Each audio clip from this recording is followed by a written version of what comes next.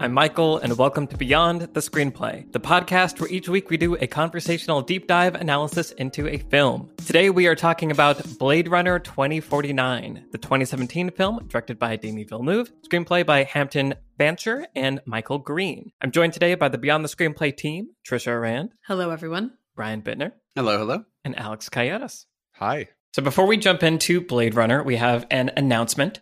So we're going to try a new patron-exclusive miniseries inspired by the short series that we recently did for Loki.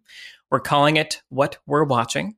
So today, Apple released the first 2 episodes of their new Apple TV Plus series, Foundation. And starting next week, we'll be releasing weekly podcasts for our $5 and up patrons, where we discuss the most recent episode of Foundation. So, like we did with Loki, you will be able to watch along with us week by week as we go on this journey. If you don't know much about Foundation, it's a sci-fi drama based on the book series of the same name by Isaac Asimov. The books are known as a series that is like notoriously hard to adapt, but I'm curious to see how this latest attempt goes. It has some cool people involved. Lee Pace. Jared Harris of Mad Men and Chernobyl fame. Always love him. Created by Josh Friedman and David S. Goyer, who worked on the Christopher Nolan Dark Knight trilogy. So, there's potential here. I'm excited about it. Apple clearly threw a lot of money at it, too. So yeah, I'm excited just for the spectacle, too. So if you want to join us, head over to Patreon to sign up. Or if you're already a $2 patron, you can increase your pledge to get the Foundation episodes. If people like this podcast series, we're planning on doing more limited TV series in the future. And when you upgrade to the $5 Patreon tier, you also get access to our video podcast, where you can watch the team give me blank stares as I read announcements and whatnot. So we're going to go watch the first 2 episodes of Foundation this weekend, have a public episode on those first 2 episodes next week, and moving forward, weekly podcasts for our $5 patrons on Foundation. Thanks for listening to all of that. And now let's talk about Blade Runner 2049. So I'm really excited to talk about Blade Runner 2049. And part of it is because it's this movie that just runs like this circle happens in my brain where I'm like, I love this movie. Do I love this movie? I don't know if I love this movie, but I think I love this movie. But do I? It just goes over and over and over. And so it was really interesting watching it this time, because I think I'd seen it maybe once since theaters, but it's been a couple years. But I remember sitting in the theater going in, being like, they're making a sequel to Blade Runner. How are you going to do this? And being so skeptical but hopeful. And then like from the first moments and the first shots, just being like, oh my God, they did it. The music, yeah. Oh, yeah. And just like the whole thing being this like crazy cinematic, I mean, it's a visual technical masterpiece. Like just so much of it is so good. And it ending and me being like, that's one of the best theater experiences I've ever had. Like, is this my favorite movie? I don't know. And then like the longer I like sit with it, the more I'm like, why do I feel like there's something missing?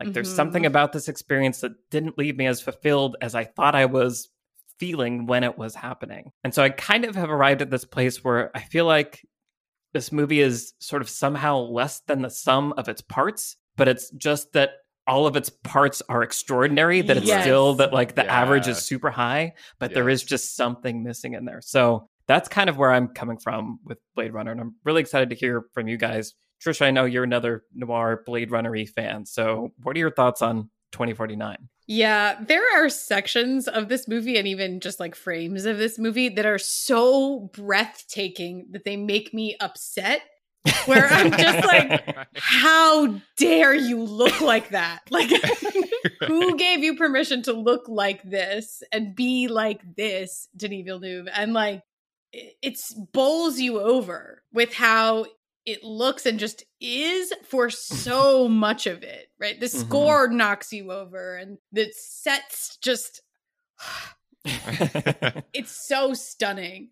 I can't, and I also saw it in the theater, and I just remember just the stunned silence in the theater when some of that stuff was coming up, and also just gasps, like people gasping around me, which is what this movie makes you do in places. Absolutely incredible. And I love what you just said, Michael, about feeling like there's something missing. I can't wait to get into it with you guys. This movie is long as hell, and like I said, sections of it are just like they make me mad with how good they are, and other sections of it I'm just like, where am I in this movie? Like, what is the plot? Who is anybody? Right. Like, the first time I watched it, I was like, Mackenzie Davis, who are you?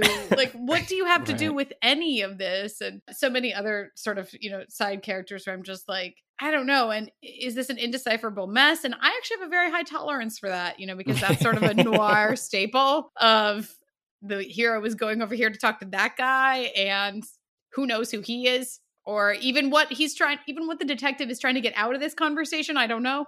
Part of me wonders if that's like maybe the movie's final masterstroke is leaving us bewildered. Perhaps. Yeah. But anyway, lots to unpack here, but certainly it has to be one of the most gorgeous movies in the last decade, right? Like, far and away. Yeah, Maybe it's the most gorgeous movie. Yeah. Oh, thank God they finally gave him his Oscar for this. Like, right. Thank God. Like, what more can I give you? Right. What do you want from me? Yeah, if you don't win the Oscar for this, like, good God. Right. So truly. Anyway, let's go, man. Let's do it. Yeah. Cool. I'm on the same boat. Okay. Paige, and in the same boat. Metaphors mixed, righted. Brian, talking about Blade Runner. Cells. What? Cells. I am a huge Blade Runner fan, and I was very interested in just any more Blade Runner content, because it's not something where I'm so protective of it, like from a childhood thing where I'm like, it better be good. I'm just like, I like this world, and I just want to see more of kind of anything in it. I really like the short films when they came out that came along with these. 2 were directed by Luke Scott, and 1 was directed by Watanabe, who was one of the Cowboy Bebop people. It was an anime one. And just was like, yes, I love this sort of Star Wars-y Coruscant, Mos Eisley Cantina kind of gritty feel. That's just my aesthetic. Like, whatever Blade Runner and 7 are is my aesthetic, which is says whatever it says about me. So gross and oppressive?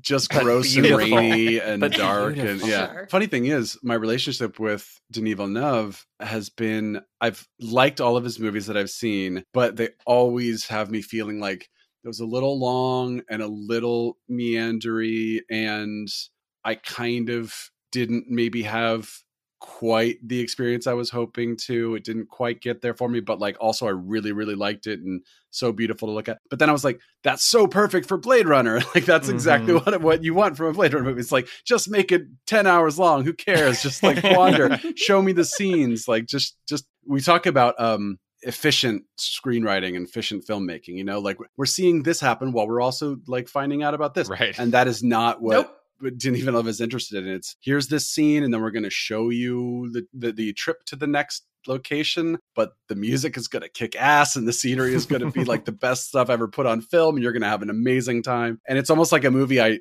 don't want to watch again soon, but I also want to just put on all day, right? Like, I want to just like have it on repeat just in the room somewhere, because I just want to like feel it. Rewatching it, I think there are some things I was maybe disappointed by the first time, were just what I wanted from a Blade Runner sequel, but then rewatching it, knowing what the movie was and having being able to grasp the plot a little bit more, I was able to see like, okay, everything is connected. I see how all of these characters are all like, the first scene is setting up the entire movie, and everything is sort of like a result of that. And first time through, you maybe don't quite catch what exactly is going on. What was the box? Who was the what? But yeah, that's it. I have a lot of thoughts about why I think it's the way to do a sequel 20 years later, which most have not nailed. And we can get into that later. But overall, big fan of the movie. Awesome. Yeah, the thing that you said, Bri, about just having it on, where it's just like you sort of want to just have it on so you can look at it. I feel like this would be the ultimate movie to show at like a Best Buy to show how awesome your TVs are, right? Like, which obviously it's also, you should sit down and watch it and experience it and all of the things that we're talking about. Of course. But if you're trying to sell a TV, also Blade Runner 2049. Like, my TV has never looked better than some of the shots in this movie. Yeah. When I went through a very complicated and messy period of my life where I was auditioning televisions to keep, the thing that I used to test each one was my 4K Blade Runner 2049 Blu-ray. A lot of like FedEx and UPS delivery people We're coming to deliver and then take away televisions from Michael's apartment. This is the most Michael thing I've ever heard. I know. Michael will be like, please wait for 45 minutes and then I'll tell you whether or not I'm refusing this package. Right. Just stay here. Wait outside. Yeah. It's a fun anecdote. We'll talk about it at some point. But yes, 100% all of those things. It's just technically amazing. Okay. Well, Alex, talk about Blade Runner. Yeah. I mean, Brian, you put it really well where you're talking about, what does Denis Villeneuve do as a director in a lot of his films, and he does take his time and he has these kind of mood establishing shots where you're not really sure where the film's even going anymore, but you're just in a mood and a place. And because of that, he is so perfect to pair with Blade Runner, because the first movie, it's, I have some critiques of this movie, but they're a lot of the same critiques I would have of the first film, and the first film, I don't know what's happening half the time. And I'm disoriented and confused about why we're in this building now and who's chasing who and like why anything's happening. So in a weird way, he did this kind of crazy trick of both updating the world of Blade Runner and creating a movie that I think is more like understandable on the first watch through and does have more to hold on to. I remember the first time I saw Blade Runner, it was just such a disorienting experience. I didn't even know what they were talking about in most of the scenes. Like it really took multiple viewings to just start to like sink into it and really love it. The original, you're saying? The original Blade Runner. Mm-hmm. And 2049, I think on the first viewing, I could follow much of the main story, but it put me into the same state that the first movie put me into often, which is like kind of a malaise, kind of a wandering confusion and like sleepiness. and so it's like in that way, Michael and I were talking about after seeing it for the first time, it was like it really honors the spirit of the original in that way, where it's not a crowd pleaser in the way the first one wasn't a crowd pleaser. It kind of dares to just be indulgent and just wander for a bit and just like, I feel like Denis is like, look how amazing this set is. Look how amazing Roger Deakins is. Right. Don't you just want to look at this for like 5 minutes with nobody saying anything and nothing happening? You just watch Ryan Gosling slowly walk through this right. set. Like, don't you want to watch an actor walk as slow as possible for the next 10 minutes? Yes, I do.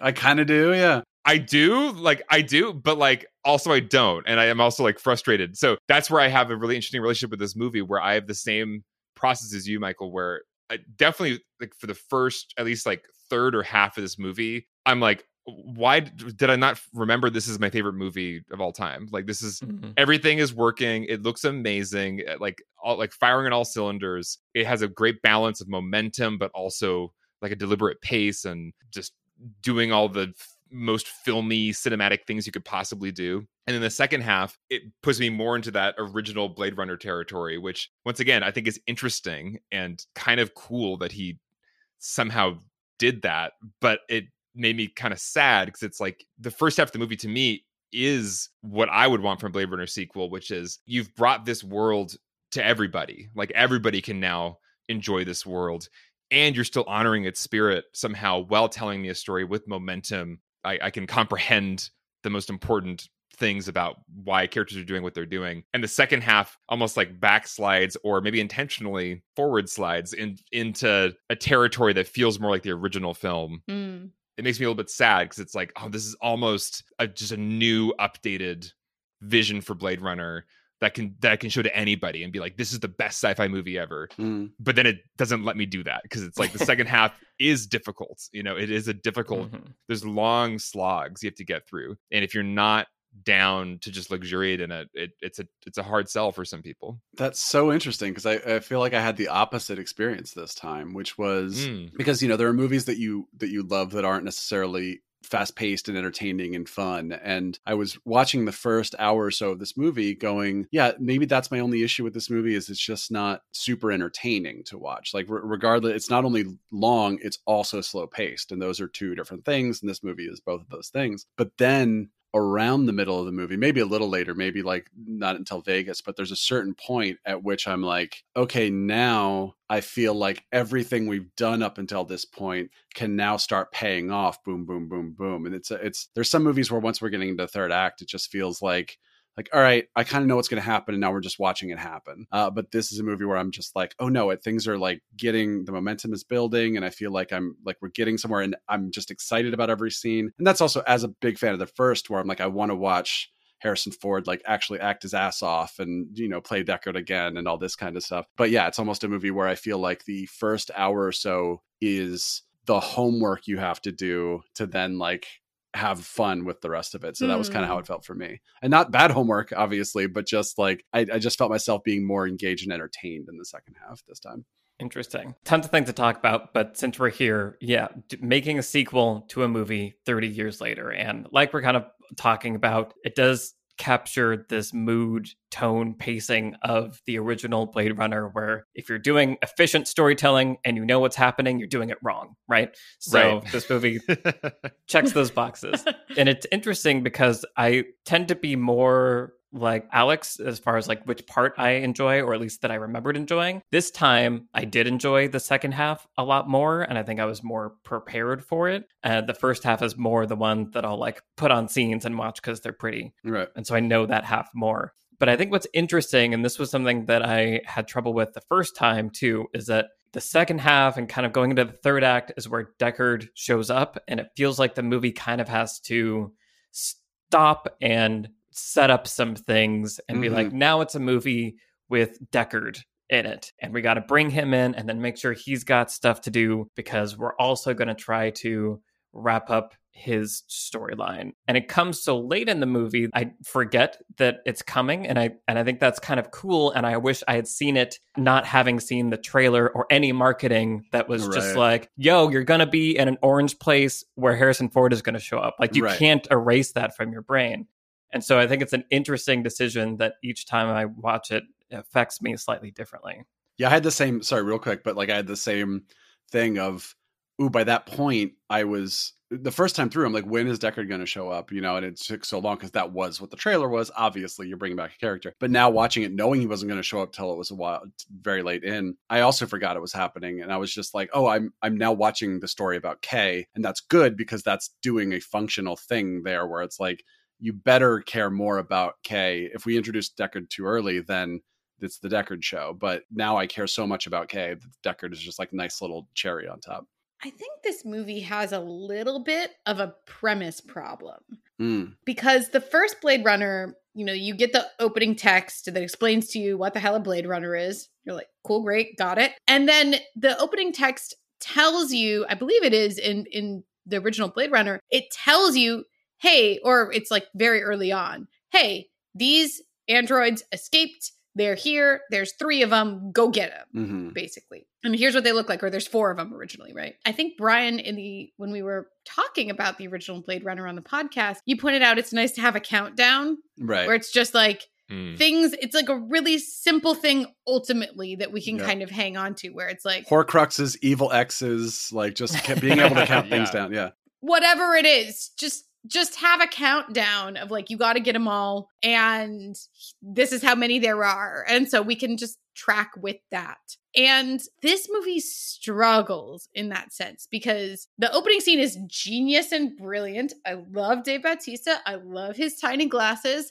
I love everything about him. He rules. But it's presumably Kay at his regular everyday job. Sure. And there's presumably nothing really special about this. And then he finds a box. It takes a while for us to figure out there's bones in the box. It takes a while for us to figure out that the bones in the box were an android that had a baby, and that's significant for reasons. Robin Wright tells us multiple times that it's going to break the world. Right. What do you mean?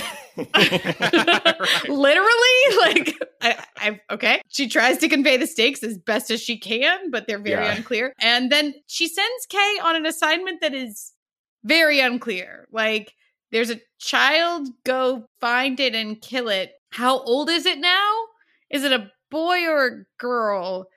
Where might it be? And there's so many questions that there's just not enough information, I think, embedded in the inciting incident, if you will, or in the premise itself to help us track with it.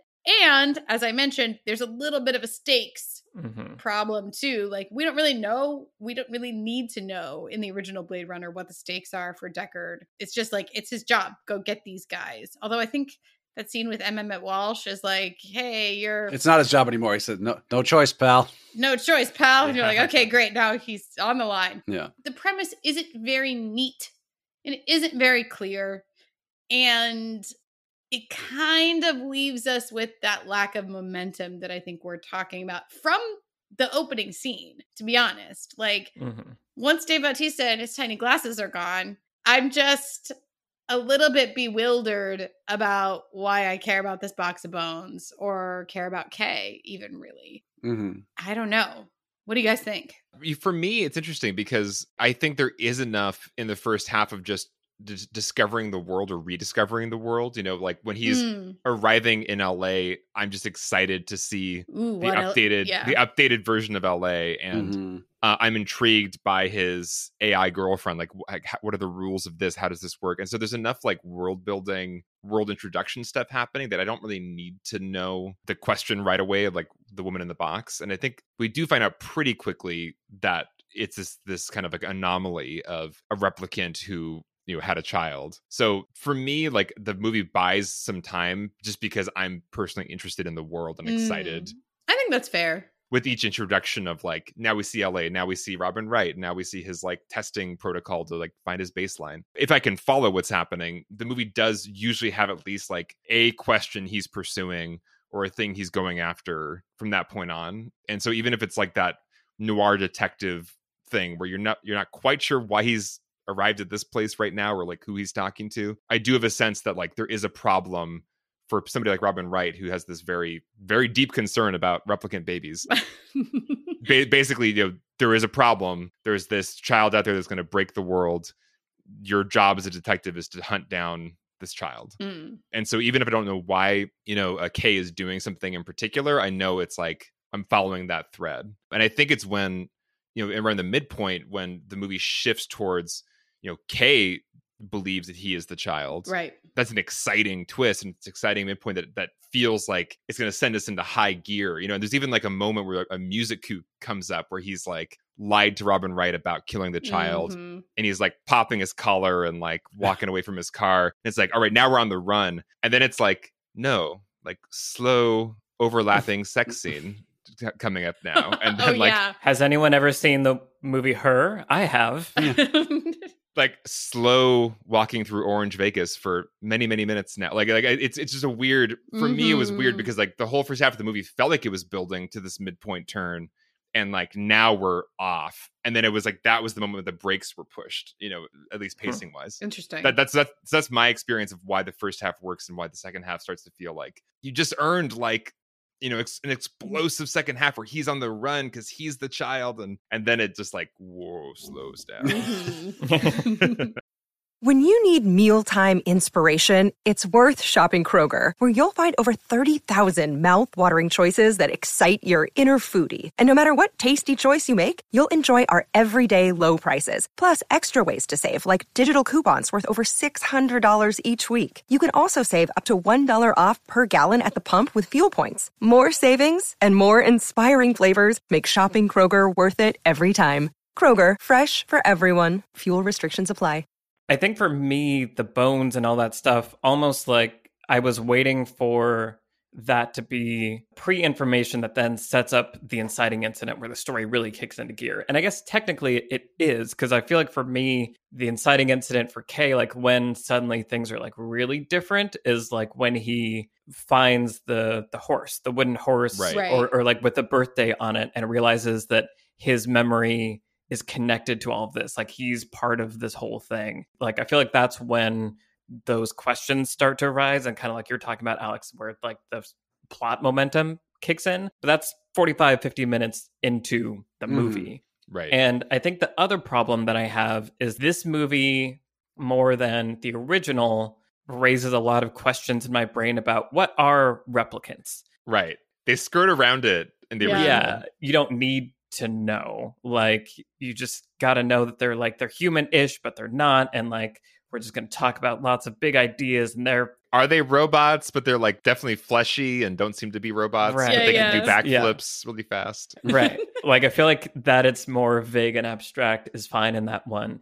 In this one, the plot hinges on, Right. I feel like, me understanding Harrison Ford could have sex with a replicant and create a child. So they're not robots. They're some kind of biological, are they clones? But they have superhuman abilities. Why are they so hard to get? It just opens this kind of like Pandora's box of questions that I think for me haunt a little bit of the goings on, where I'm trying to understand the rules of this universe and why it's crazy that a replicant and a human could conceive a child. Or two replicants, yeah. Right.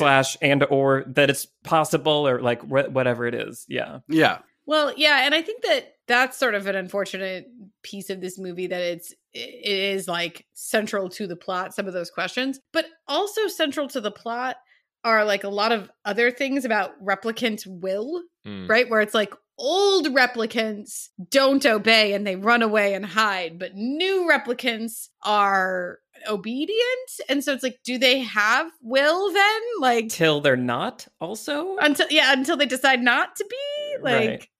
And the question really arises for me when I'm thinking about the character of Love, because she seems really vindictive. Like when we first meet her, she seems very cold and like maybe the perfect, cold, sort of obedient, hard-edged, but obedient replicant. That makes sense. Like, oh yes, of course, the creator of these replicants for his own would make like the most obedient, stilted robotic version of a replicant. And that's how she comes across at first. But then she just becomes like a supervillain and like very vindictive and has like a lot of personal feelings. It's the scene where she kills Robin Wright's character, where she's like, I'm going to tell him that you tried to kill me first, and that's why I had to kill you. And I'm like, are you a person?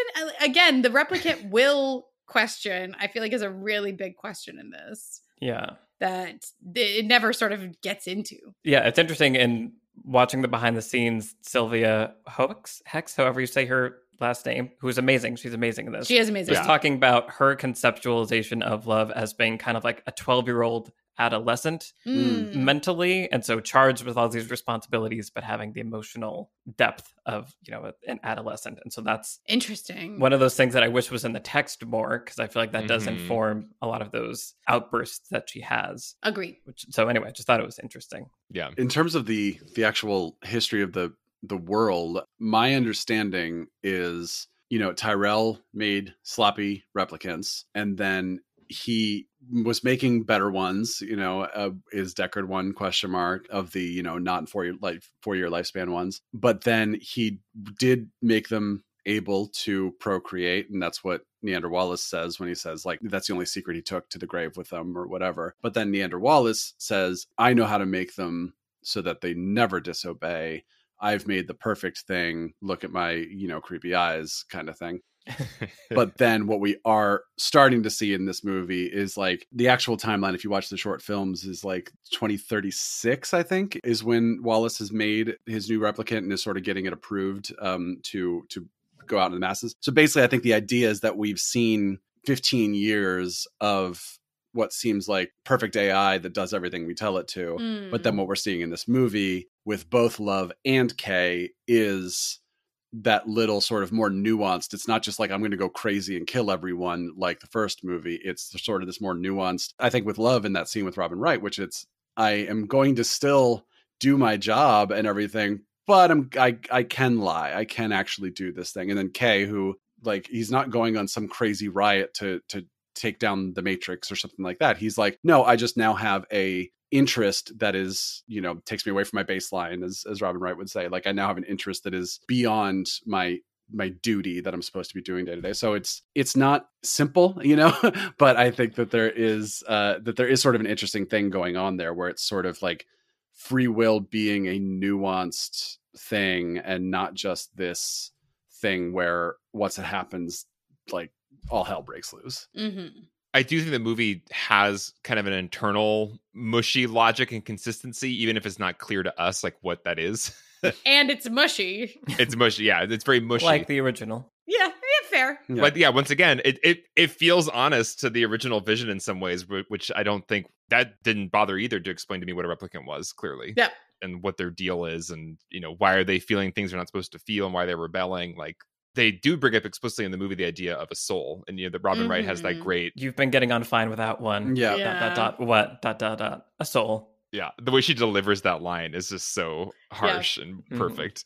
I think there is the question raised of if you manufacture a being. I don't know if they're partially synthetic at all or just entirely organic. Whatever, they're manufactured. They weren't born out of like a body. Then like I think there's an assumption in this universe, in this culture of this universe, that anything that's been manufactured doesn't have a soul. They're just like they're a replica of a real living thing. Real living things are born. And so that I think so I do understand the internal logic of this movie is basically in this universe, if you're manufactured, you're one thing. If you're born, you're another thing.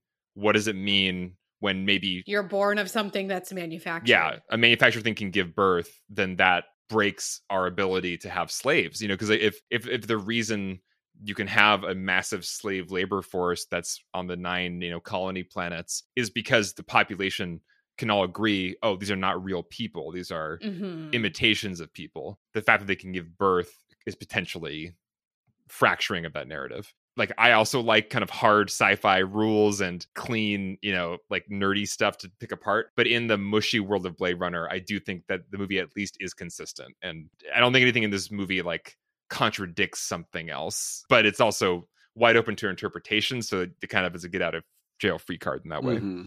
Yeah. That's a good point, which is that it's not, at the end of the day, like, you don't actually need to know any of that to be invested in, like, whether or not Kay can find this child, basically. You can kind of just go along for the ride, and that's sort of like the mood, right? Like, right. Plenty of movies, and I respect the hell out of them if they can do it well, and I think this movie does it really well. Plenty of movies are just like, they take like a paintbrush full of mood, and they just like paint it right over some of the plot and character stuff. And honestly, like, again, if you do it really well and you do it as visually and creatively and beautifully as this movie does it, then at the end of the day, it almost feels like nitpicking, right? To be mad about some of this other stuff. Right. Totally. Yeah. No, for sure. I'm kind of realizing that that's kind of where we're landed is like, what are the things that like kind of, because everything else is just amazing and gorgeous. It is interesting. You guys just said it. And as soon as you said it, I was like, oh yeah, duh. But for some reason, Harrison Ford's character still being around, Deckard being around, completely nullified for me that he could be a replicant. But I'm now realizing, obviously, there are replicants that get older in this movie. Right. It means he's not a Nexus 6, not that he's not a replicant. Right. And so, like, that's such an obvious part of the story I'm now realizing. But I think because Robin Wright was going so hard on, like, there's a wall that divides this and that, and, like, this could bring it down. I was like, that must mean that, like, maybe humans and replicants can, like, have children together, and then they're not really... Anyway, so just interesting that that's where my brain went for all of that. I will say an interesting detail I noticed watching the Vegas sequence this time was that when the people from the Wallace Corporation come to abduct Deckard, they're all wearing masks except for Love. And like they need like radiation or like air filtering masks. Oh, interesting. Guess who else is not wearing a mask in that setting is both Harrison Ford and Deckard. Both Deckard and Kay. So that was an interesting touch of like, this is the place where nobody can go because it's radiation, dirty bomb aftermath. Harrison Ford's been living there for 30 years, like, right. With his dog. With his dog, yeah. Right. Which it implies that I think, he's not entirely human if he is able to just like not be sick with cancer at this point. Living in that environment. Since we're talking about mood, I wanted to bring up I was tracking, like, why does this feel so much like Blade Runner when it doesn't really look anything like Blade Runner, and like in terms of the way it's done. And, I think it sort of does on a very technical surface level, it sort of does the same as the Star Wars prequels, where the original Star Wars trilogy has this very used future look and everything feels sort of tangible and gritty and everything. And then the prequels are so shiny and so CG and so sleek and slick and other words that have those consonants. But I think ultimately the biggest difference there is that like the aesthetic and the spirit of the original trilogy doesn't sort of feel like it feels not quite there or not quite right. And I think that's the thing that's so frustrating to people. And 2049 does a similar thing where Blade Runner is so dirty and gritty and used future, and 2049 is very sleek and slick and sluck. But every aesthetic, every mood thing about this movie feels like the original. So you've got the music, which doesn't have 80s synths in it that make it feel like it's trying to be an 80s thing, but the music feels so correct, right? It feels like this is the 2017 version of the original Blade Runner score. And then you have things like cyberpunk streets in the rain, flying cars through enormous foggy landscapes of just crazy buildings. The colors, like the blacks and the orangey browns, like everything down to just the color palette of this movie feels like it is calling back to the original. The people emerging from shadows into the lights, you know, thematic stuff like existential pontification. Do I exist? What am I? A detective tracking things through a seedy underbelly, light just coming through windows. And, you know, it's just like, and I think ultimately it's also that it doesn't feel like a 2017 movie. It's not that it just feels like a movie from no year, which helps it feel sort of timeless and stuff. But it's just like for a movie that they didn't try to mimic the original in any way on a technical level, by which I just mean like the way it's shot and the way that kind of stuff. They didn't try to go back and do the Force Awakens or Mandalorian thing where we're like, oh, we're going to try to actually capture this mood. Right. But they just took every aesthetic and said, what is the current version of this aesthetic? And that's why this stands to me as the only years later sequel that really just, Force Awakens is maybe close, but in terms of just really capturing what did the original feel like, this I think is just the one that knocks out of the park 100%. Well, and I think why, to me, it is the best example of how you bring back like a classic franchise from 30 years ago is what you're talking about, Brian, where it doesn't feel like it's just trying to do a carbon copy. It's also not doing a prequel thing where it's like almost starting from scratch with kind of a totally different look and vibe. It's amazing, I think the care that went into every aspect of the production of just like, how do we evolve this world from the world we got introduced to in 1982. There was a choice made early on by Denis Villeneuve to not have this be a reimagining of the world based on what we know now about, our current technology and our current world. It is an evolution of an alternate reality, the alternate reality of the 2019 in the first Blade Runner film. This is the evolution of that. And that evolution is happening in production design. The evolution is happening in the technology of the world. But then it's happening on a meta level with giving Roger Deakins the latitude to say like, I want to feel like I felt in that first movie, but you be you. And like, what? Right. How, like, what's your palette of like how you capture a mood and how you make us feel a certain way? Don't try to just copy the exact way the first film looked. Like, let's make a Roger Deakins movie that is a Blade Runner movie. And I think that's also smart because I do get very weary of reboot movies where it is either just, totally abandons the spirit of the original, or it tries to do a carbon copy in modern day, which is like, but now we're here. Like we talk about Indiana Jones and the Crystal Skull on Patreon, and like that movie felt off because in some ways it was trying to do these like 80s things in the 2010s, and it's like, this is not like, we're past that era. Like, so what's the evolution of this franchise to this moment that we're in now? And I think Blade Runner is the best example I've seen of like a real evolution that is consistent to the original universe, but isn't just throwback carbon copy, like lazy. Yeah. One of the biggest and best things that this movie does is echo all of that, or just like really achieve that sort of imperative of like update, but get the mood, get the feeling, capture the spirit of the original in the production design. The production design of the original has these huge sets, these huge rooms. I'm thinking about the Tyrell Corporation, like not just the exterior, but the interior spaces within there. And then thinking here about the Wallace Corporation and like all of those, just the vastness of that building and that what that room feels like, the various rooms of the Wallace Corporation, what they feel like. And then you have with that the contrast. So that's like where the richest of the rich live in this incredibly clean, empty, enormous, what a waste of space. Right. It's just like, wow, this room is the size of a football stadium and there's a chair in here. Yeah. There's like mostly water. yeah, exactly. Steps that are just, incredible, the width of like a whole house.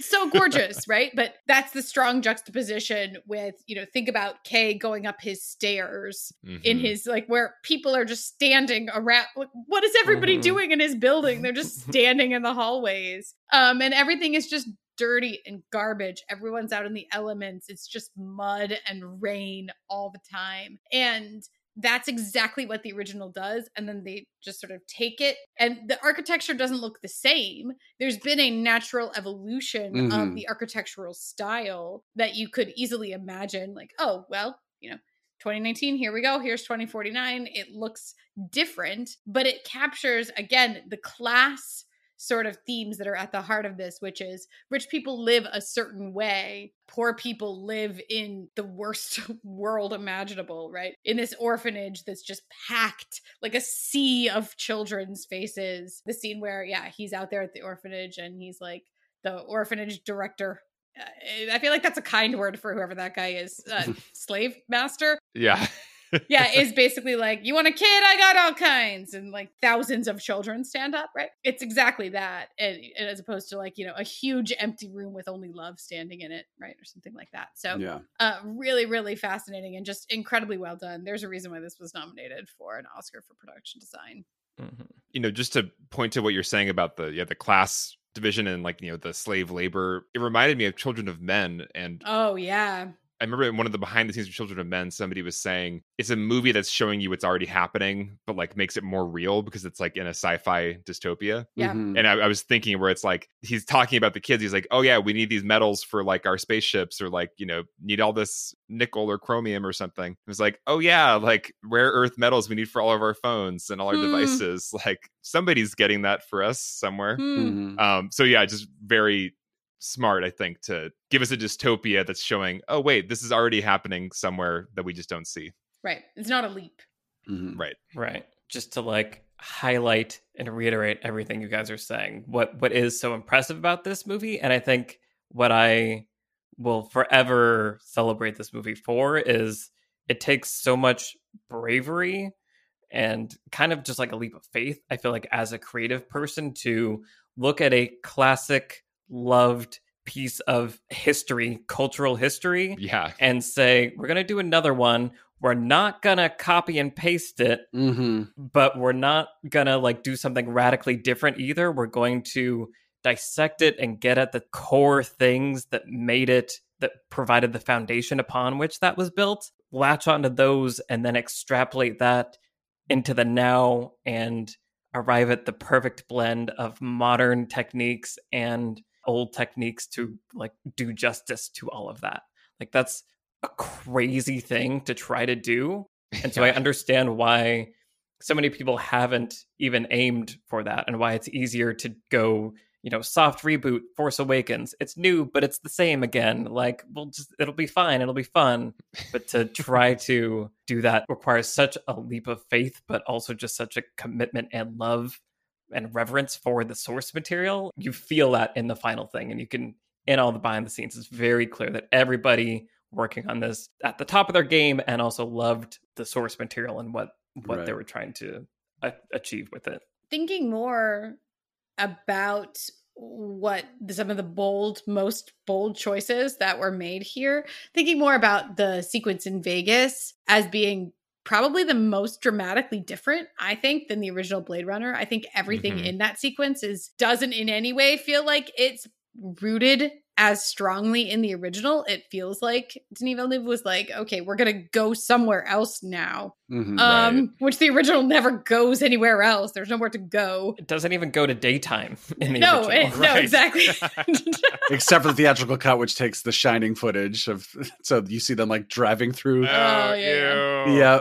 Boo. Yeah. But yeah, expanding the scope of the world to a different city is a really bold move. And then again, totally reimagining what that city might be. And not just, I love the ruins. The ruins are, really haunting and everything. And they feel apocalyptic. I wouldn't say they feel Blade Runner necessarily, though. And I think it's, pulling in this idea of like the climate is a thing. There's a dust storm and there's, nuclear fallout, I guess, but there's some kind of like natural disaster or something that happened, which also doesn't necessarily feel Blade Runner, right? It's like everything in Blade Runner, the original, feels man-made. Right. And the idea that like nature did something is not really like part of the original Blade Runner, but I think it all really works. And I think one of the reasons it works for me from a character standpoint is because of what I was saying earlier about how when you're in an urban setting, and this is the whole thing about noir more broadly, but when you're in an urban setting, there's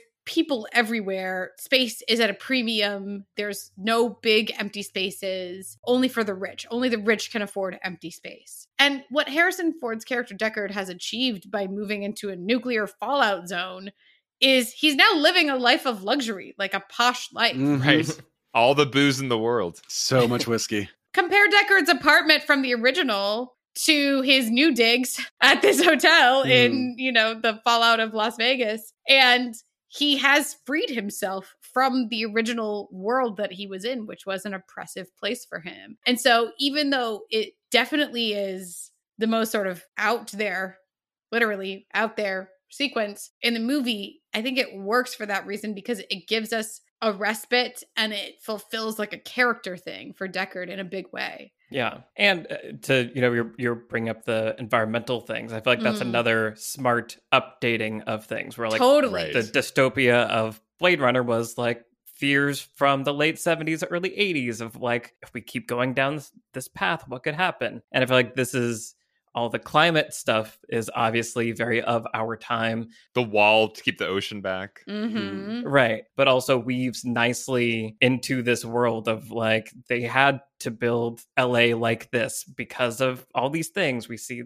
there are these massive solar farms, and so they figured some out, but like this seawater needs a huge wall, like you were just saying, Alex, to keep us. So I feel like it managed to take modern day fears and concerns and weave it into the DNA of the old world in a way that to me feels very coherent and like it plugs in very nicely. Yeah. Even in like the opening titles, like the origin story of Wallace becoming like the world's most powerful man is like global famine caused, right, I would imagine, by some kind of climate catastrophe. So the backstory of this time in the world is very connected to climate or food scarcity or all these kind of issues that weren't really top of mind in the first Blade Runner. Yeah. And the updating of the technology is a really huge piece of this with Ana de Armas's character Joy. And it's like, well, we have replicants, but what's also like technology that we kind of have that's being developed that could be an extension of this,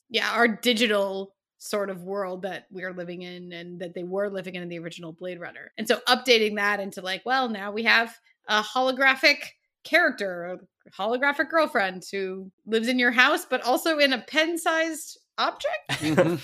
Yeah, how does that work? Who knows? I don't know, but it's that exact translation of like we're gonna advance the technology within the logic of the story world so that we have this new thing. So it's doing something new while borrowing from something that was in the original source material. I'm glad you brought up Joy because I feel like the last thing I want to make sure we talk about is Kay's arc and just kind of like what the movie is about. And I feel like I have an interesting relationship to him and with him as the story goes, where in the first 45 minutes I'm like fine with him but don't feel like super duper attached to him. But then there is as he starts to uncover, maybe I am this child that is both the most meaningful thing that might have ever happened, but could also spell doom for me. Like for some reason, I get really wrapped up in like the mind, craziness that he must be experiencing. And I know a lot of people tune out when he's like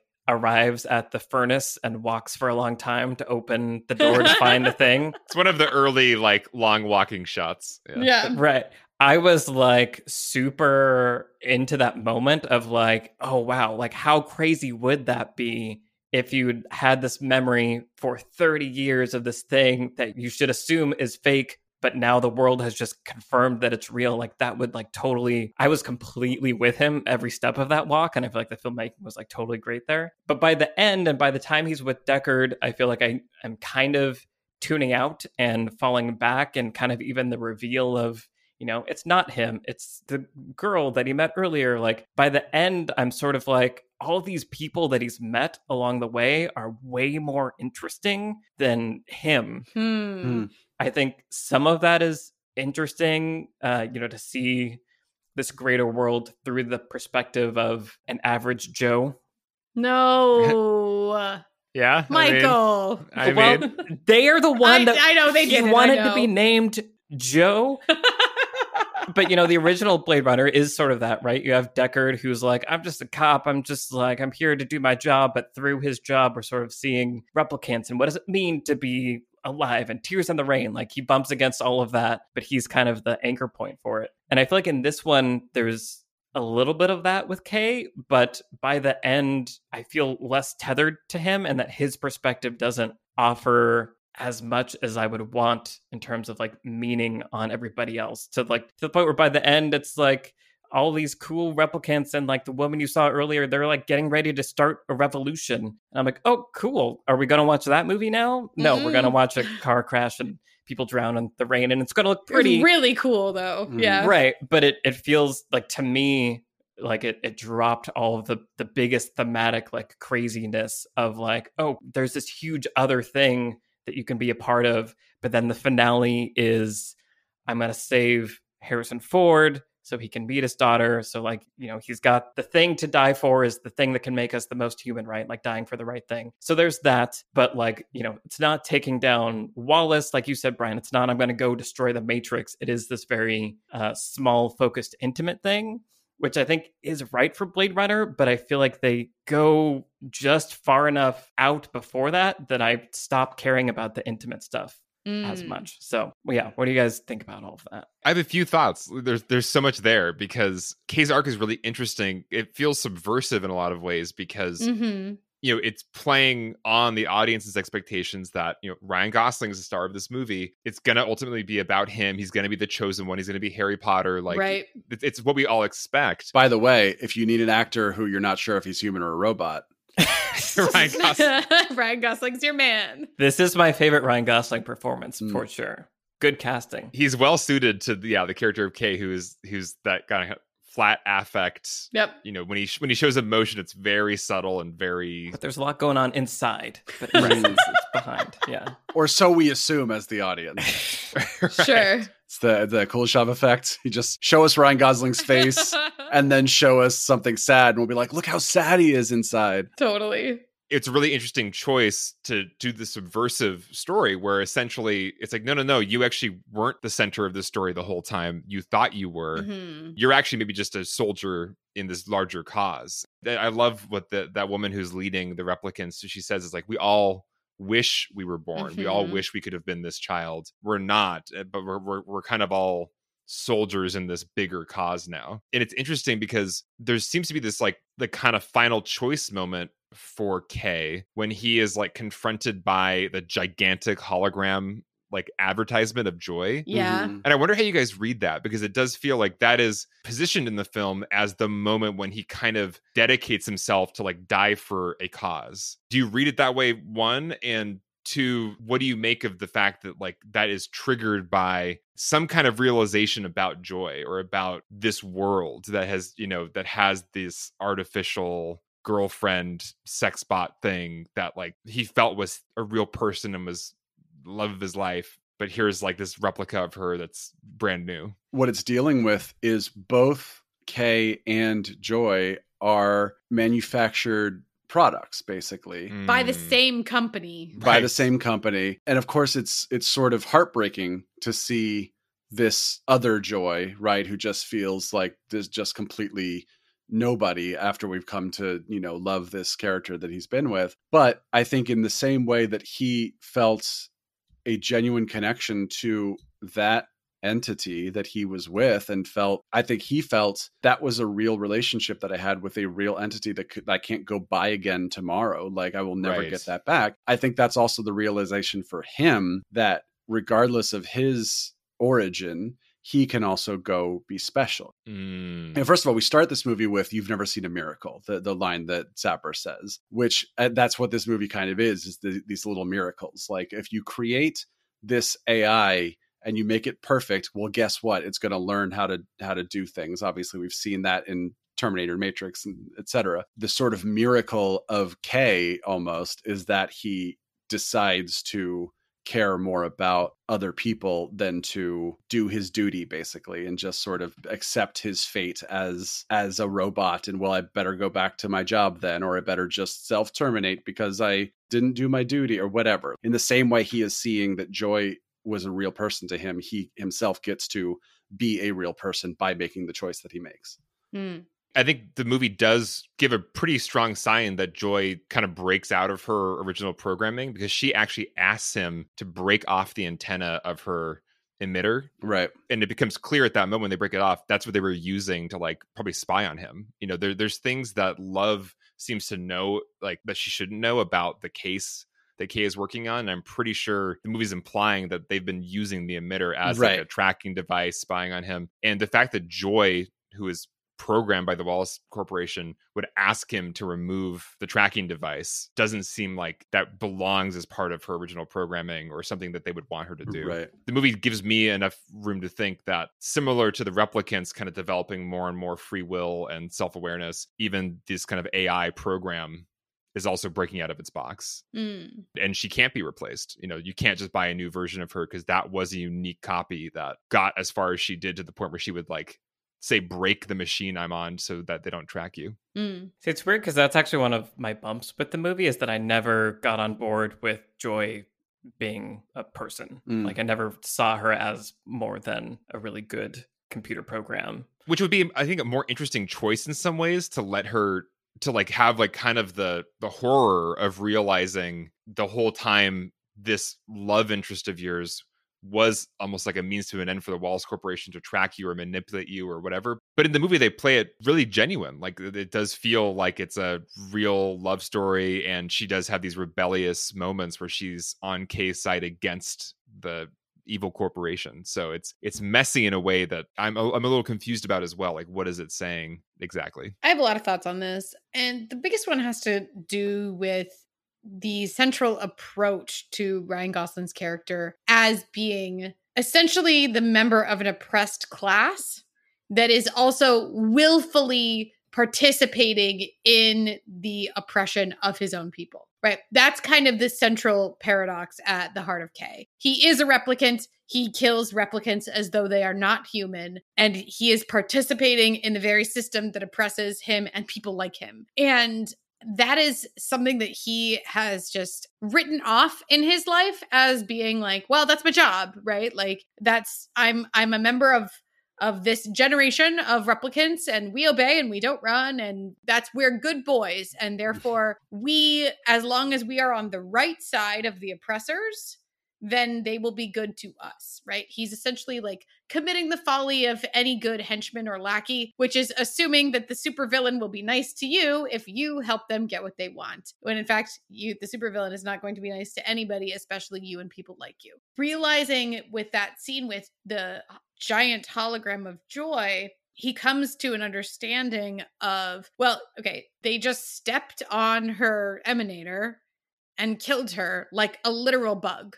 Right? It squashed her underfoot. This person that I was in a relationship with, for all intents and purposes in the movie, a person. And they can and will do the exact same thing to me if I in any way displease them. Right? I think it's that central idea. Like Robin Wright, he's had her the whole movie. Her name is Lieutenant Joshi in this movie. But anyway, he's had that character the whole movie that treats him essentially like he's a peer, right? Or like a real employee at the very least, like a human employee for the most part, right? For all that she claims, like, you don't have, you've been doing fine without a soul. She essentially treats him like a person. And apparently every woman in this movie is attracted to him. It gets exhausting watching women come on to Ryan Gosling where you're just like, wow, somebody surely is not into him, right? That scene is maybe the one time where it does feel like she's treating him as less than a person. Like a sex bot. Right. Read that however you want, but that is the one moment where it's like, even she. Yeah. I love that moment. I do want to say I just love the actual line they used, which is just, what happens if I finish this? I just Yeah, the subtext is it's brilliant. Great. No, and she's great, but she's been acting as his handler. She's been acting as a safety net between him and the giant power that is the Wallace Corporation, right? Or just the people in power more broadly. And so when she's removed from the picture, and because she is the one that, like, once he's way off his baseline, she's like, well, I'll get you out of the building alive. You have 48 hours. Your next baseline is whatever. Mm-hmm. But really the only person that's coming after him is Love. There's a lot of... Anyway. Names, words. Love is coming after him. Yeah. Love killed Joy. What are you saying, Denny? A bit Christopher Nolan-y on the names here. Or Inside Out. Take your pick. Yeah. Also, Love chases him like the slowest chase of all time. It's a lot of slow chases. She's never that close to catching him, to be honest, until she actually does catch up with him in Vegas. But as the movie is going on, you have to have that moment where he realizes, I am as disposable as any one of these replicants that I have been hunting down. I'm as disposable as Dave Bautista on his protein farm. I am as disposable as any one of these sex workers. I am as disposable as this, to me, my girlfriend, a real person who is going to be literally crushed underfoot. I am that disposable. Well, all this time I've been thinking that I'm not. I've been thinking that I'm more important. I've been thinking I'm an officer of the law. I'm essentially a person, whatever it is that he's been rationalizing to himself. And the movie doesn't dwell too much on what his state of mind is because they just don't. Like, he doesn't. It's a black box. Yeah, it's Ryan Gosling. But the movie doesn't dwell too much on that. But I think we need to realize that. Right? Like, we also need to have that moment of like, here she was, to us, a real living, breathing person, more or less. And there she went. And here's a duplicate of her that is as literally stripped down and dehumanized as. And there's no mistaking the parallels being drawn in this movie about women and women's bodies and how they are objectified and commodified as a part of their oppression or as the very core of their oppression. And so that's from the original Blade Runner just as much as it is in here. That's always been a part of the Blade Runner world. Something I picked up on this viewing was Mackenzie Davis says something to Joy on her way out where she's like, I've been inside you. There's not that much there. And I think that was even an interesting moment that I read as there's like this hierarchy of, worth, where it's like, yeah, I'm a replicant. Yeah, I'm treated like trash by humans, but at least you're less than me. That was also an interesting social dynamic there of, well, I'm not, I'm manufactured, but you're manufactured in an even less real way. And so like, I'm going to like kind of look down on you. And I found that to be a really interesting kind of almost like social allegory commentary in that moment. Absolutely. I mean, what a classic tool of the oppressors to turn oppressed people against each other so they don't unite and fight against you. Not a lot of class solidarity going on here, but they've all been engineered that way, right? Yeah.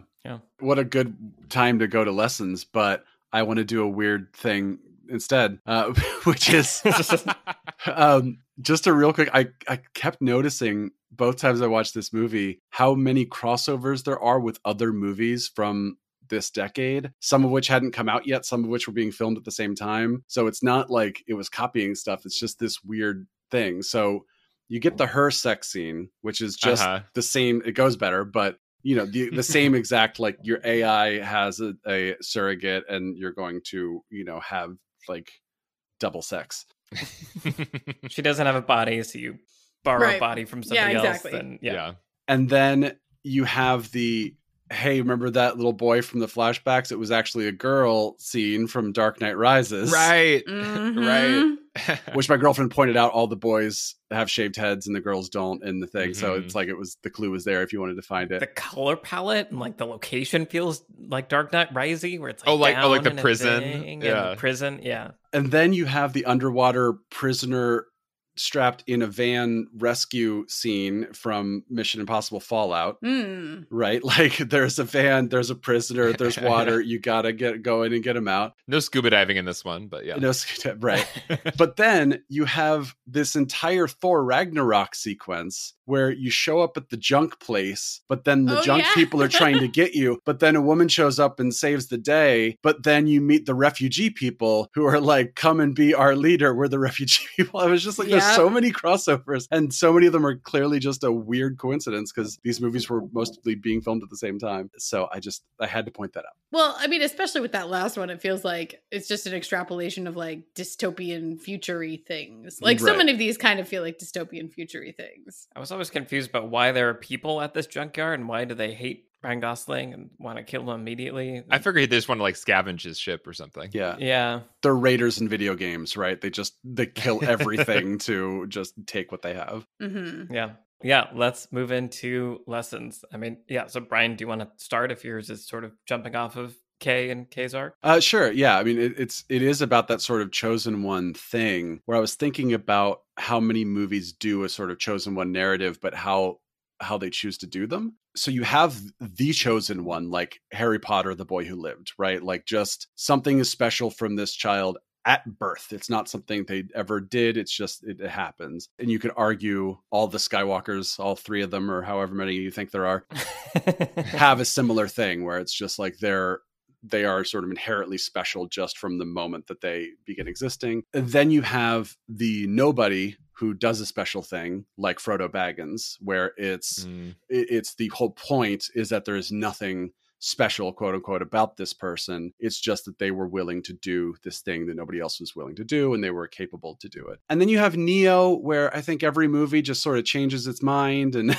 it's like, maybe this person is one thing, maybe it's, I don't know. We'll see. Let's watch the next one. We'll find out. Yeah. And I just think this is a really interesting, and you guys have covered most of it, but it starts out from scene one as this is a person who is a replicant, the end, that is who they are, period. Then he discovers, oh, maybe I am special. Maybe I am the boy who lived, basically, right? Like I am Pinocchio. And then that becomes, and of course we see that that's something he would want. Like that is his main desire. So it's not just like, oh, that would be weird. It's like, oh my God, I want this thing. And then he learns that he's not, which is just such an interesting crisis. Like you were not special at all. Like, sorry, but you're just a regular Joe, right? Like you are just an average person or an average replicant. And then the climax and the resolution is he then finds a way to give his life meaning. There's that line, dying for the right cause is the most human thing we can do, which you can disagree with that, but the point is that he makes a choice that replicants wouldn't make, and that is what ultimately makes him special. So I think it's so interesting that it sends this like existentially bleak message like, hey, guess what? You're not special after all, even if you wish you were, but that's okay, because the things that you do and the things that you choose to do in your life, that's what makes you special. So it's just sort of a down-to-earth message in such a crazy epic to send basically like, you don't have to have anything inherently great about you because you can be great on your own, even if you have to go through this entire process that Kay goes through to learn that, basically. And ultimately the movie ends up being, it's a movie that you feel happy and uplifted as you're watching the main character die, because you realize that he got what he wanted. So I just think that's really cool. And it is just an interesting spin on that kind of a narrative. That just reminded me of this performance jumps in my head occasionally, but I think it's Batman Begins, where Batman is like, it's not who I am underneath, but what I do that defines me. And I feel like that's, the lesson and a good lesson. You just wanted to say that. I just did. Yeah. Well, if you're going to say that, then I'm going to say, I'm not wearing hockey pads. Rachel could have also been in this movie. Excellent. Cool. Alex, what's your lesson? So my lesson kind of harkens back to the sequence I keep bringing up as like the thorn in my side, the Vegas sequence. And I was trying to watch it this time and figure out why it was always my least favorite part of the movie because it, on an aesthetic level, it's amazing. It's like it's the new part of the world being introduced, like a different city, the pure orange insanity of the color, really neat production design. Harrison Ford is finally in the movie. Theoretically, it should be like my favorite sequence in the movie, but for some reason, it's always the part where I'm like, okay, yeah, I got to get through this now. I think on a screenplay level, the part that, you know, is my critique of that whole sequence is it feels like a sequence built for an audience that doesn't exist, which is an audience that doesn't know Harrison Ford is in this movie. Mm-hmm. Like an audience that was not exposed to trailers from day one introducing Harrison Ford in this location, who didn't see him on the posters. I think this sequence was designed as if they were going to do a Matt Damon Interstellar thing. You know, spoiler alert. I think it's pretty clear that was never going to happen. Like, you have to market this movie with Harrison Ford. I mean, maybe I would have liked it if they didn't. Like, it would have been really cool to have it be a surprise, but there probably just no financial way to argue that. And so that's what feels off about it to me, is like, what is the question that is supposed to be in my mind for this sequence when they're like fighting for a really long time, like kind of slowly walking after each other through the kind of flickering Elvis performance. Like, it like once again, it's like all of this is really cool. Like, there's great ideas here and great, like, I can see Roger Deakins and him brainstorming, like, what could we do lighting wise for this fight scene that would be really interesting and use the environment. All great ideas, but I'm not engaged because I don't really know, like, what is the dramatic question that I'm waiting to find, like, have answered here, and like, what outcome of this fight am I expecting, and how's that going to be subverted? It's all just kind of happening just so we can get to the scene I've seen in the trailer where, like, they talk at the bar. I think it's just something good to keep in mind if you're going to have a big moment like this that is going to definitely be revealed in the marketing, like almost taking that into account in the film itself, and like find a way, because like this is an event movie, you know, this is a big movie that's meant to be seen in theaters. And I think there is almost like, it's unfortunate, but if like the cover of your Blu-ray, the poster you're going to see when you look at the movie on Netflix is going to have Harrison Ford in it, then you can't like have that be the like the hinge dramatic question of a sequence. I think it has to be another layer on top of that. That's my kind of lesson taking away from the Vegas sequence. I think so much of it would have maybe felt amazing and engrossing if I didn't know exactly what I was waiting to see, which was Harrison Ford stepping out of the darkness in an orange place. And I think the tension is gone because I'm just waiting for a thing to happen that I know is going to happen. Right. To belabor that point even more, I feel like it doesn't make sense for the movie to spend that much time and care on a whole sequence of just revealing this character that we've heard about a lot in this movie. Like, if we didn't know who Harrison Ford was and it was just Deckard, there was some guy named Deckard that was involved in this, yada yada. Like, we wouldn't need a 10-minute sequence where Ryan Gosling has to fight Harrison Ford and chase around a hotel, and then like, all right, we've gotten our like big Harrison Ford moment in, and now the movie can keep going. Well, even the way the fight ends kind of annoys me, because it's just like, we could keep doing this or we could have a drink. Like, let's have a drink. And it's like kind of almost like wink winky or something. Like, I don't know. Like, I feel like the filmmakers were like, you paid to watch Ryan Gosling and Harrison Ford fight, like punch each other. You got what you paid for. Now we can move on. It's like, I didn't pay for that. Like, I don't need them to punch each other. Just get to the story. I don't know if that feels like a very Deckard moment, but it feels like a very Harrison Ford moment to me, which is just like, look, for sure. Yeah, let's get a drink instead of fight. Which, you know, bigger question we can talk about another time is old indie Han and Deckard. Is there any difference in that performance? I don't know. I like Harrison Ford. He's good, but is he actually trying? I love his Deckard performance, and I feel like it's definitely different than his Han Solo performance. I feel like he knows that Han Solo is there for like some comedic relief and like can have fun like banter with Chewie in a goofy way. Whereas like Deckard feels like there's weariness and like there's a little bit more energy in his delivery of some things. He felt like more awake for this one. So yeah. Anyway. Agree. Cool. Okay. Trisha, what's your lesson? Just when we brought her up earlier, I really got to thinking about Love and the character of Love. And listen, I don't care at all about Jared Leto's character in this movie. Like, his monologues are so tiresome. He's exhausting. And like, I get that he's the translation of Tyrell from the original. And Tyrell was always like these grandiose things about the I am God. And here I sit on top of my pyramid and whatever. And like, I get what they're trying to do. But the thing that like in the original movie, Tyrell is Roy Batty's enemy. He's not Deckard's enemy. Deckard kind of doesn't care about Tyrell one way or the other. And I think that that works for Tyrell. They're not trying to make Tyrell like a big bad in the movie in terms of Harrison Ford's character. Deckard, he's not important to Deckard. And they're kind of trying to do that with Wallace in this movie. They're trying to make him a big bad. And I don't care because I don't care. They bring back Deckard and he's like, I've been so, obsessed with finding you. And here I've made a model of Rachel just to mess with you. What is the point? We literally manufactured a clone of Rachel just for this like moments. Right.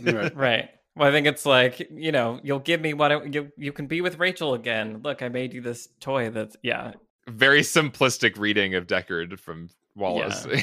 Exactly. But again, I feel like they are trying to imbue him with all kinds of power that to me he simply does not have. But I am interested in Love. I think she's really fascinating. And part of it is what do we say? Sylvia Hooks, her name? Yeah. She's incredible. She's immaculately dressed by the costume designer here. I made all kinds of notes about the costume designer, whose name is Renee April. Did an incredible job on all of the costumes, but especially on Love's costumes as well. Her gray leather jacket that she has at the end, so cool. But there's this very specific, really compelling desperation at the heart of her character that starts when we see her watch Wallace just kill a random replicant, right? They see this replicant being born and Wallace is mad that she can't give birth, even though presumably he would have known before she was born. He had to give a speech to her first. Yeah. He had to give a really big speech about it. And then slice her across the abdomen in just the most horrifying way. And then, but in the critical part of that scene is that Love is standing there. Yeah. And, the performance where we see her flinch, we see how she has the same moment that Deckard does when he sees Joy, where she realizes that she's disposable also potentially. And that moment drives the rest of Love's entire arc, where it's like, if I displease him, I'm just gone. There's just nothing, there's nothing left for me. If I've seen the way that he treats other replicants and we're not human, we're not worth anything. And so if in any way I don't fulfill my mission, then that's it for me. And there's a personal level, too, for her, where she's so internalized how this wild need to please him. She has it so as part of her system and in her DNA that she just fully commits and believes it. And anyone who gets in her way is toast, basically. It makes her powerful. It makes her terrifying. She's a really great villain. To me, she's not the big bad. I don't think this movie actually needs a big bad, but she's a very worthy antagonist and who's just been sent on a mission. She's a very scary, I don't know, I was gonna say a hound dog, basically, who's not gonna stop right until she gets what she's been sent after. And so I don't know, I think she's awesome. I think she's super compelling. Yeah, I love that character, and I think it's telling that her final line in the movie is "I'm the best one." It's that really is kind of all all she's cares about is proving that she is the best replicant. She's indisposable. Mm-hmm. It's right on that you identified that moment where she sees how quickly Wallace disposes of other replicants. It's that is not going to be me. Mm-hmm. I am the best one. And he even says that as he's walking out, I think. Right.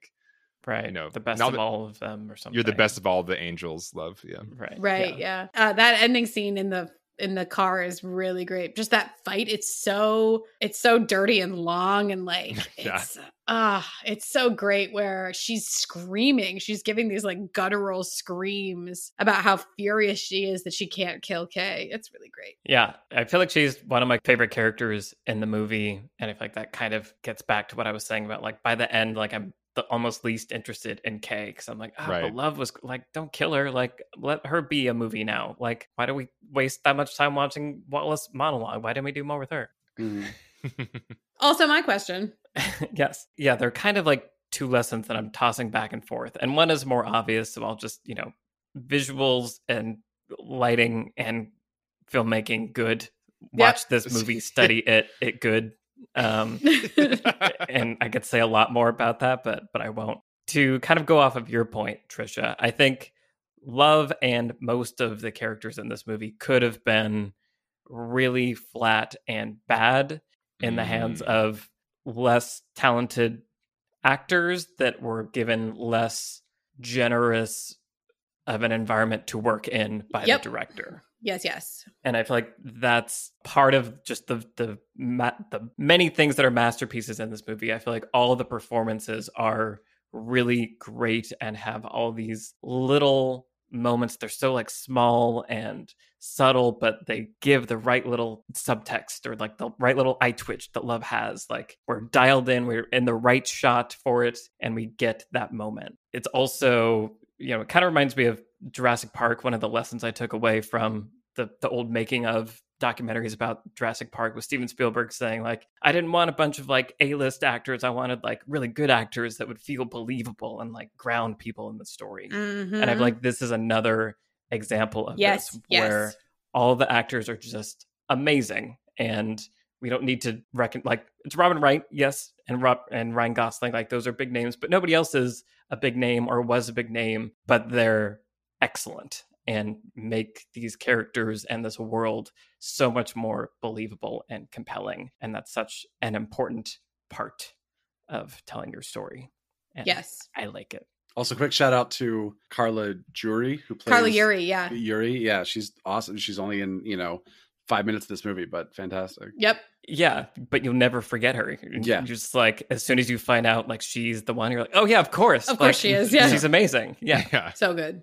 Awesome. What have you guys been watching? Alex, what have you been watching recently? I forget if somebody else has already talked about this because it's been going around, but It Takes Two, which is a co-op video game. I think it's on like all platforms, but it's basically just an incredibly fun game to like play with your best friend or your partner or whoever. It's just, you're playing as basically a toy version of a husband and wife that are going through a divorce, and you're like the toy version of the parents that their child has made, and you're on this kind of like Honey, I Shrunk the Kids adventure to try to like break the spell that has trapped you in these dolls. And it's just so well designed. It's just so much, it's a constant fun. It's easy to pick up and play, so you don't have to be like a hardcore gamer to do it. I haven't seen a better play with your significant other game maybe ever made. So It Takes Two is just great fun. I recommend it to anybody who even remotely enjoys games and wants to have a couch co-op experience with their partner. That sounds awesome.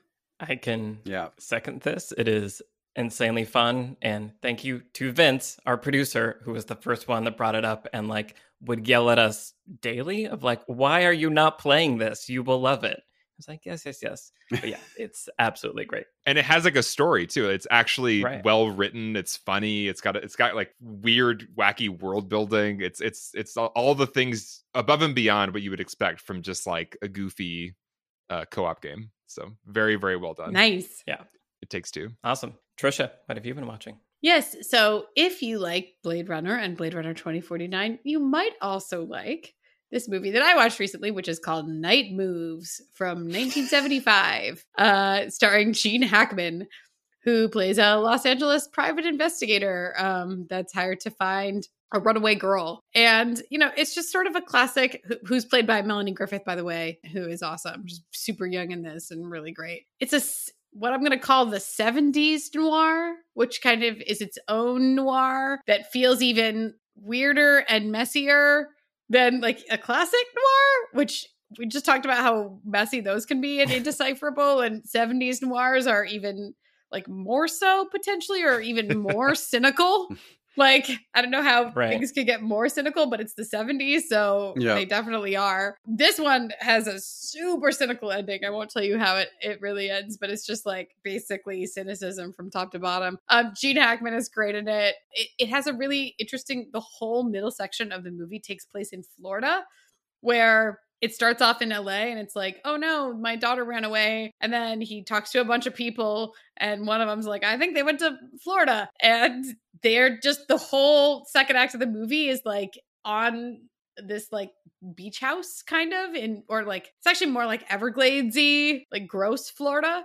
And it's just an interesting place for noir. And it's I don't know, it's a cool movie. So this kind of reminded me of it. Night Moves. This was I talked about on the Nightcrawler podcast, this letterbox list that I've been working off of, which is weird neon. It's called, Nightlands. Weird neon movies that take place at night or in the middle of nowhere or something. Nice.